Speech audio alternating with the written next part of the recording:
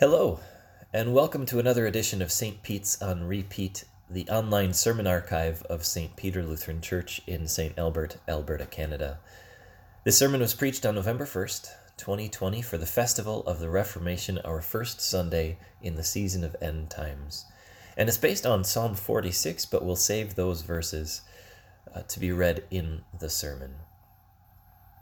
Dear brothers and sisters in Christ, it had been 12 years since Martin Luther posted the 95 Theses. During that time, he had debates with Catholic officials. He was put on trial and accused of heresy. He was excommunicated from the Roman Catholic Church and declared an outlaw by the Holy Roman Emperor. He had to flee for his life and lived for a year in hiding. He had married and had 3 children, but one died just days after her birth. His efforts to reform the church and restore the pure word of God to Christianity had seen some success, but he was still dealing with many of the same problems and a few more that had cropped up in the meantime. So maybe it comes as little surprise to learn that in 1529 Luther was depressed. Even before all this happened, Luther was known to battle with depression, but this time it was different. He just couldn't shake it. He tried all the old standbys. He leaned on his wife. He surrounded himself with friends. He made himself celebrate things even when he didn't feel like it. But the medicine that always worked best for Martin was music. And so it was that in the year 1529, while suffering from severe depression, Martin Luther read Psalm 46 and wrote a hymn about it. We just sang it. A mighty fortress is our God. Allow me to read the words that inspired it. God is our refuge and strength, an ever-present help in trouble. Therefore we will not fear, though the earth give way and the mountains fall into the heart of the sea, though its waters roar and foam and the mountains quake with their surging. There's a river whose streams make glad the city of God, the holy place where the Most High dwells. God is within her, she will not fall. God will help her at break of day. Nations are in uproar, kingdoms fall. He lifts his voice, the earth melts. The Lord Almighty is with us. The God of Jacob is our fortress. Come and see what the Lord has done, the desolations he has brought on the earth. He makes wars cease to the ends of the earth. He breaks the bow and shatters the spear. He burns the shields with fire. He says, "Be still and know that I am God. I will be exalted among the nations. I will be exalted in the earth. The Lord Almighty is with us. The God of Jacob is our fortress." Whether you're an Israelite under siege in Jerusalem, or whether you're Martin Luther, who lost a daughter and felt like he was losing the Reformation, whether you're a confused Christian now, wondering what to do with a global pandemic and crazy politics, or whether you're a grieving grandson or mother whose heart aches at the unbelief of their loved ones, God has 2 words for you. Be still. Be still, he says, to all the things that roar. It's a rebuke, really, to the waters that roar and foam, to the nations that are in uproar, to the lions roaring in their den when Daniel was thrown in. Be still, God says. I read a story earlier this week about Venice. You see the pictures of the gondolas and the canals and the bridges. It's beautiful. But it's also a civil engineer's nightmare. For one, the city was built on a swamp, but on top of that, sea levels are rising. So while the sea gets higher and higher, the foundations of the buildings are sinking lower and lower. Last year, they had a flood that cost more than 1 billion with a B, $1 billion in damage, and left parts of the city under 6 feet of water.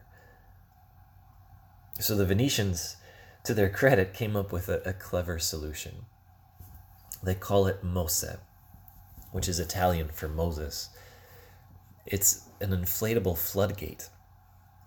The idea is that it stays deflated on the bottom of the sea until they need it. Then they pump it full of air to prevent flooding in the city. In the last month, they've had to use it twice, and it's worked well, except it can only stop waves that are 3 or 4 feet tall.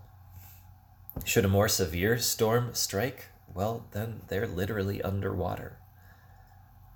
The best and brightest minds still cannot keep the waters from roaring and foaming, from wreaking havoc on coastlines and causing irreparable damage to cities.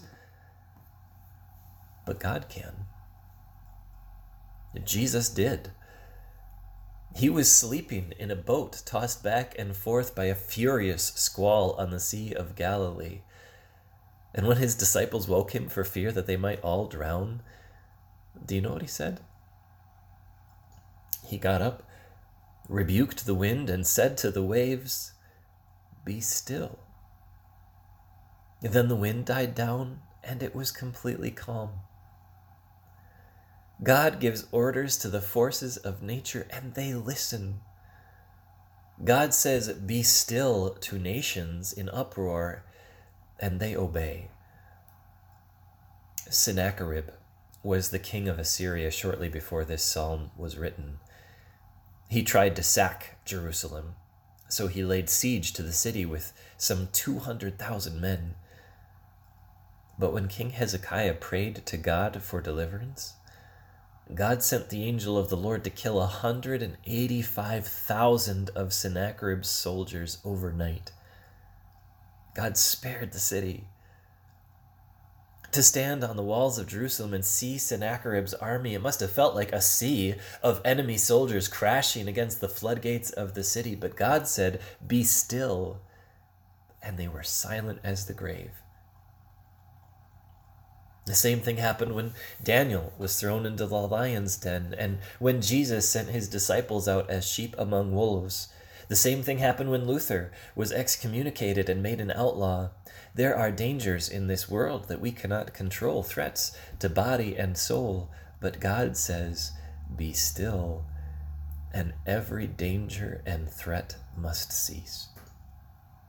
The lions close their mouths. The wolves are held at bay. The powers that be cannot put a finger on the one God protects, because the Lord Almighty is with us. The God of Jacob is our fortress. When the world feels like it's crumbling around you, you can find refuge in God. When the waters roar and foam and shake the mountains with their surging, you can find safety in the unshakable city of God. Because God is within her, she will not fall. And that's God's promise to you. You have a place in the city of God. You have the invitation. Be still. You know, I'm a bit of a word nut. I love knowing the story and the picture behind words. And this invitation from God is no different. When God says, "Be still," he's literally saying, "Droop." So to those enemy forces outside Jerusalem with their swords and spears raised, God says, "Drop your weapons. Let that sword-swinging arm go limp." And because the command comes from the Lord Almighty, they have to listen. When God says, "Be still," to you, it's the same word, droop. But the connotation is totally different. When you feel stressed, upset, or afraid, how does your body respond? It tenses up, right? Your shoulders get closer to your ears. But God says to you, be still. RELAX, relax. When you enter into the fortress of God, nothing can harm you. God says, I've got this. Be still.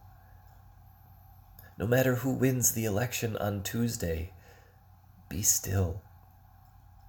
No matter how the pandemic affects your day-to-day, be still.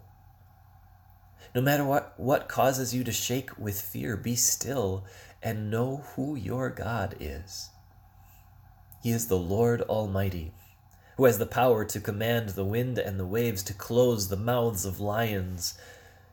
But even better, that almighty, all-powerful Lord is with you.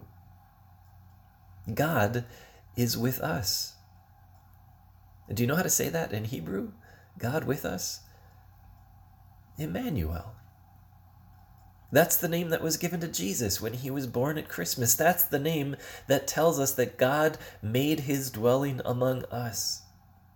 The Almighty God came down from heaven to live here in our world and wield his considerable power not to end poverty or hunger, not to reconcile mother to daughter, not to cancel every natural disaster, but to fall victim to an act of violence himself. To put himself in harm's way so that you could live in the safety of his salvation. Because the thing is, our greatest threat, it's not a virus. It's not an election gone south. It's not division or corruption or even death. It's our sin that makes us enemies of God. It's our sin that puts us on the wrong side of war with heaven. But that's why, when Luther read these words, he found comfort in the pronouns. God is our refuge. The Lord Almighty is with us. The God of Jacob is our fortress. The beauty of Jesus is that he has us in his name.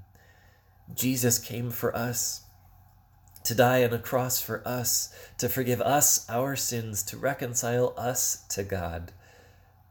So that even if you're kept up at night with nagging doubt or creeping fear, you can say with Luther, when I look at myself, I don't see how I can be saved. But when I look at Jesus, I don't see how I can be lost. When Luther felt overwhelmed, he turned to the Word of God, and there he found refuge. When he felt the weight of his sin and the burden of his guilt, he read about his Savior who took all his sins away. When he felt uneasy about what was happening in the world around him, he read about the Lord Almighty who was with him. The Word is our refuge. When we shelter in the pages of Scripture, we can weather any storm. There we hear the soothing voice of God that says, be still. I've got this.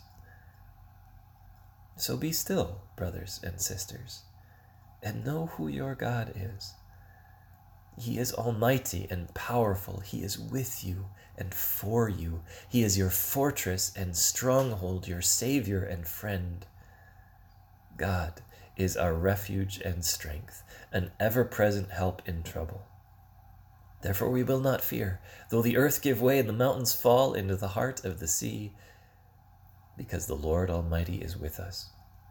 The God of Jacob is our fortress.